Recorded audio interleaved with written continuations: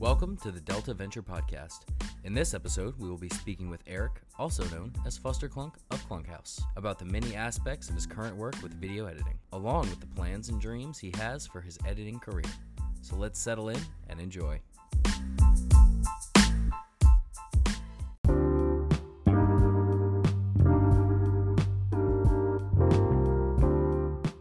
My name is Eric, or Fuster Clunk as I go by online. I do a lot of editing for YouTube. So I do edit for a few different Twitch channels, including my own, one of them being Poppy Eric, and the other one's Starlord Stew. I do editing for my channel under the Clunkhouse name on YouTube. What made you want to start editing video? Were you starting your own little projects, or was it something you got into? This is kind of a long story, I guess you'd say. So it goes back to like when I was a kid. Me and another one of my friends, we used to make like all these like videos on like the camcorders that you had, like the VHS tape that you put in, and we just used to make all these stupid little videos all the time. And I don't know, I really loved it. And so I carried that passion with me through to my adult life, I guess, into high school. And so when they were sitting you down asking you, what did you want to do? Where do you want to go to college? What do you want for your career, for your life? What do you want to do? I was looking at colleges and I'm like, you know what? This is the one thing that I've really attached myself to. I think this is something that I seriously want to pursue in some way or another. So did you get any like formal education in editing, or has it all just been self-taught? No, I'm not nearly motivated enough to teach myself how to do this. I actually went to college for media creation, so sound design and video editing. How was that? Oh, dude, it was a blast. Met a lot of really cool people there. A lot of them are way more successful than I am. But you know, the struggle's real, and you know, I just got to grind it until I get it. Yeah, man. So when was your first big production? Like, I guess big is kind of a bad term, but like something that you actually put time into. What was that? Like my first year that I started taking actual editing courses. We had a couple like basic video shoots. The first one we had to do where it was like, you just take a camera, you don't get to edit at all. You have to basically say, these are the shots I want to do, shoot those shots exactly how you wanted them, and make a film that way. So that was already a daunting task. That means that kind of forces you to plan out what you want. And that end of it kind of turned me off to being like the cameraman, the director. I'm like, I don't want to do that. I like being able to go back and look at what I have and make a story out of that. I like to be able to make mistakes. Mm-hmm. And then fix them. Later on after that, we started getting into the editing side of it, and we had a couple of projects where we were finally allowed to edit, and it was just, it's a really weird experience, because most people would say that sitting in front of a computer for 8 hours a day is just absolutely mind-numbing, and it is. But when you get, you just get into this like zone, so to speak. You get so immersed in what you're creating. It's just an absolutely wonderful experience, even though it's so tense, it's so aggravating.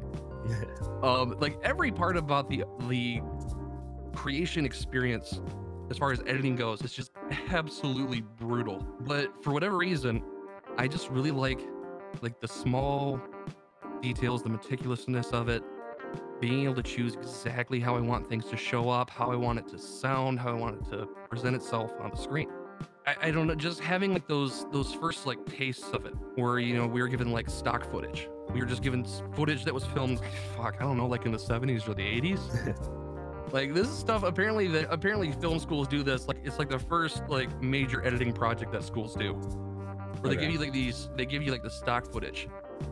And it's been passed down since like the 80s, so people have been editing this same stock footage for years and years and years as like their intro to editing project. And you're given that, and then you're told, tell a story with your editing. Wow. Right? And you know, the crazy thing is, my professor, when he introduced us to this project, he said, this is what I want you to do, and we're gonna watch these at the end of it, and I guarantee you no two of them will be edited the same. And you think that's kind of crazy. I mean, like, it's stock footage. It's got to come out the same. And he was right, dude. Not a single one of those projects even looked the same, felt the same. Wow. It's amazing to me, the creativity that comes to fruition when you edit. You know, you meet a lot of editors that are kind of like, when you picture a standard editor, you picture like the guy that's really technical. I want things to be a certain way. This is how I do it. Da, da, da, da, but they don't really have a lot of zest for life, you know, spice, you know. Yeah. But seeing this creativity that other people bring to the table is just like, how can you not? You know, you have to edit that way. You have to edit creatively. Yeah, I'm sure it's just like anything else. I mean, it can't be made by a robot. 100%, dude. Like it's, I would say music, but they've taught robots how to do music now. So yeah. So what are some challenges of doing an edit? I mean, I know getting into it in school is certainly daunting, but now that you're out of school, what challenges you most about doing an edit? One of the biggest challenges that I've found while working for other people especially is just the motivation to sit down and do it. Because even though you can like something and you love doing it, realistically it's still a job. And so most of the time I'm not getting paid, or if I do get paid, I get paid not as much as my job is. So it's hard to just sit down and sink all this into something that's realistically not supporting my family. It's mostly just a passion at this point.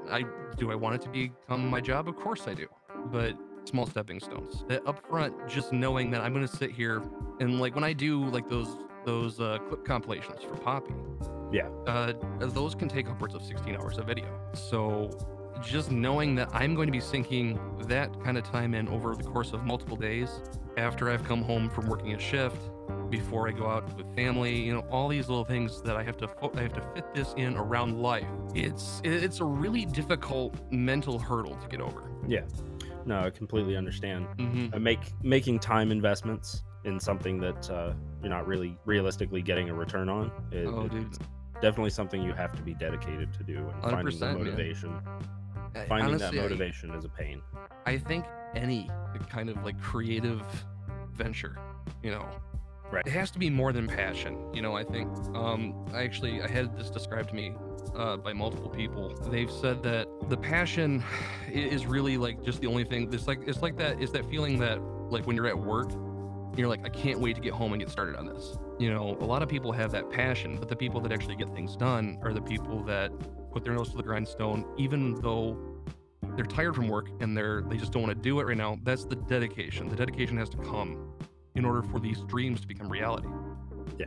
Like I said, it's just the same working up the dedication to do it. You know, it's tough.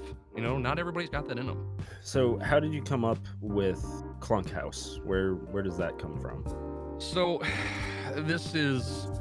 it started with my online handle, FlusterClunk, which was also a name that I'd workshopped for way longer than I'd care to admit, because I was just starting out my quote-unquote Twitch streaming career.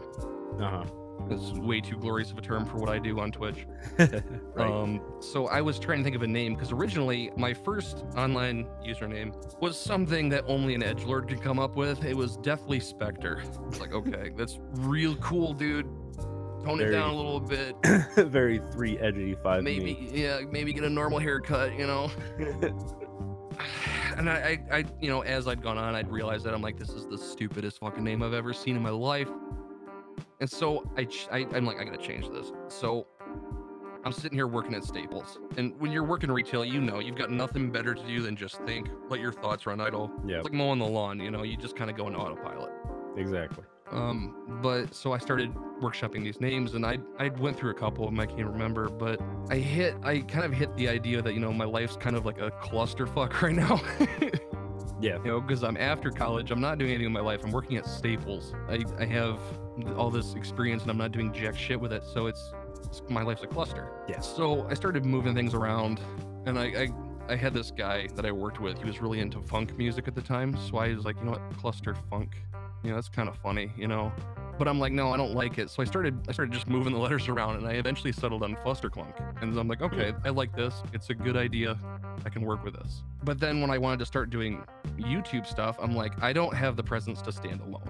Like, I can talk serious stuff all day long, but if I want to be funny, I need someone to riff with. Right. So I brought in a few buddies, and then we decided to make this YouTube channel together. And since it's not just me, it's more of a group of people, we decided to call it Clunk House, because I started it, but it's all the people that are kind of together in this quote unquote house, you know. Right. So it's just like I said, it's just a group of people that have come together to create these funny videos. So I bought a t-shirt from you. Is it comfy? It is comfy. It's very there comfy. You go. Very worth nice worth the purchase? Absolutely. When it finally freaking got to me. For real, dude. That's a story in itself. Yes, it is. Damn you, Streamlabs. So let's talk about the branding that's on it. What's the deal with the anvil? So there's literally no meaning behind it. Absolutely none. It was just cool. Not at all. So this is what I did. I talked to somebody that a graphic designer I used to know and talk to a little bit. And I just said, okay, this is kind of what I'm feeling. I'm kind of feeling like this dwarven sort of styling, like, you know, the Art Deco. Yeah. With centered around an anvil. You know, that's basically all I told her. Nice. That's all I said. And then she's like, okay, I think I can work with that. I'm like, sweet, awesome. She comes back to me like, I don't know, a couple weeks later with that logo. I'm like, it's perfect. Don't do anything to it. I love it. Seriously, 100%. And that was it. Like, I'm like, this is perfect. I mean, I literally just threw out these ideas. I'm like, I don't even know what I want right now. I fucking anvil. I don't know. Just, you know. Funny enough, I was wearing it one day when I went to the Renaissance Festival, and somebody was like, "Oh, do you partake in the art of forging?" And I'm like, no. Forging videos, you mean? Right? It's like, it's future stuff, man. You wouldn't get it. Yeah, right. You said that live streaming was a big part of it. Where does that come into the Fuster and Clunk House part of things? How do you mainly use that for recording stuff to edit, or are you just on there to have fun? Streaming is kind of like an on and off sort of thing. Mm-hmm. It's something that I really enjoy doing. Kind of, not really. It's really weird. It's like this broken relationship, like this really painful love that I have, you know? Like, it's like, I want to be good at it, and I want to do it because I see people that are really enjoying it, really growing their community. Mm-hmm. I'm like, I want that. I want to be happy playing games with other people. I want to enjoy that. But for me, I just don't think it's realistic. One, because I don't have the time to do it. I don't have the time to grow an audience like that. And two, I don't have what is stereotypically classified as the streamer's personality. Okay. You know, the extremely outgoing, over the top, a little bit hyper, but still grounded. Like the let's go get some hype in the chat type of people. Exactly. And I just, even with practice, even on my best days, it just doesn't happen. Mm-hmm. So it's the way that I work. It started out as streaming. Because that was the easiest thing to do, because you can just hit the button and go live. But as time passed, I was like, you know what? I kind of want to get back to my roots. I kind of want to get back to editing. And don't get me wrong, it takes a lot longer to do that. Yeah. Which is why the last Clunk House video is over a year old, and I haven't released a new one yet. Which is hopefully coming. There's been a few personal things going on that I've had some issues, kind of like getting things moving.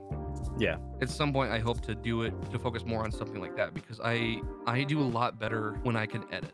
Because I know that I can't turn out that perfect, good content, not even perfect, but just like really enjoyable content that draws people in, right, without changing something. You know, I have to change something about myself, and editing is how I do that. Editing is how I make me sound good. Trust me, you are preaching to the choir. Just gotta put that nice shine on it and pretend like I'm a funny person, you know? Right? Like, no, I can speak connected sentences without fumbling or padding at all. It's the fucking worst. So where would you like to see Clunk House go in the future? That's the question, though, isn't it? There's a lot of different things I'd like to see. There's like the small vision of editing for other streams, editing my own work, and just putting out YouTube content, which would be nice if I could ever become even remotely popular, just editing for YouTube and creating content that way. I'd probably be very happy. But there are several other things that are kind of what I consider to be pipe dreams, I guess you'd say. Yeah. These are the shoot for the stars kind of thing, and if you don't make it, well, at least you tried. I'd always kind of really enjoyed the idea of owning my own like media creation company, like my own editing house. Right. So like the idea where people can just come and record stuff or whatever, and then like not only that, but just like having a couple people employed where I could just like do edits for YouTube for channels that wanted to hire our services. Yeah. You know, stuff like that. That would be a really nice dream to have too. Mm. But then there's also the idea that, well, maybe I want to make a series. I'd love to make like a sci-fi series. That would be cool. And I've actually been working on an idea for a sci-fi series for about 7-8 years now, I'd say. Maybe even longer. It might be 9. Time goes so fast. But again, if I can barely get YouTube editing done, this sci-fi dream is a pipe dream. Right. You know, so there's these lofty ambitions I have, but realistically grounded, I'd take a full-time editing job for a streamer any day of the week. You know, that's like the most realistic I could think of. Yeah. But even then, I'd be happy. Oh yeah. No, you definitely have the chops for it. I mean, your edits are clean, and they seem to do pretty well as far as view counts go. They do, but it always goes back to that dedication mantra I sort of have. And yeah, you know, like producing stuff like this, you always have that worry and then like that nag in the back of your head. Do I have what it takes? Do I have that dedication to make this dream become a reality? Right. And that's something you just got to grapple with on a daily, you know? No, yeah, no. The stress is real because I'm trying to do as much as I can to promote. Dude, for real, like I'm actually pleasantly surprised at the frequency. Fucking hell. Speaking of messing up your words, the frequency of how often you put out stuff. It's actually a really nice, pleasant surprise. You know, because most people. It's every 3 days.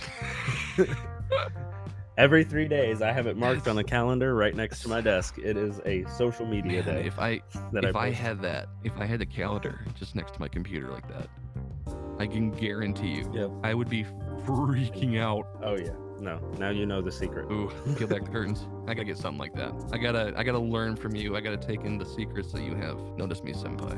I mean, what? So what do you got going on in the future, man? If I know, dude. Realistically. No, I mean, clue. Outside of doing the clip edits for Poppy, what else is there?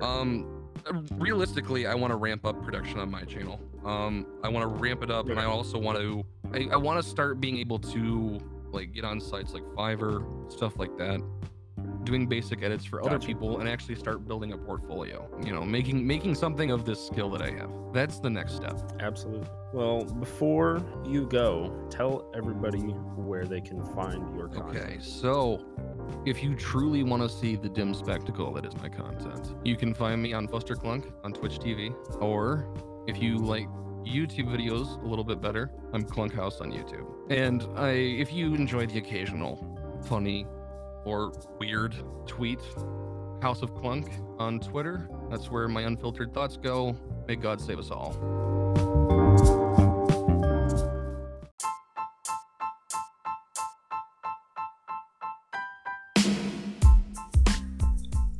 Thank you for listening to Delta Venture. Feel free to check out our social media on various platforms, including Twitter, Instagram, and Facebook, as well as our YouTube channel, where you can catch glimpses into what goes on behind the mic. All links to our, as well as our guest social media, can be found in the episode description, or on the channel's page at anchor.fm/Delta Venture. And hey, thanks for tuning in.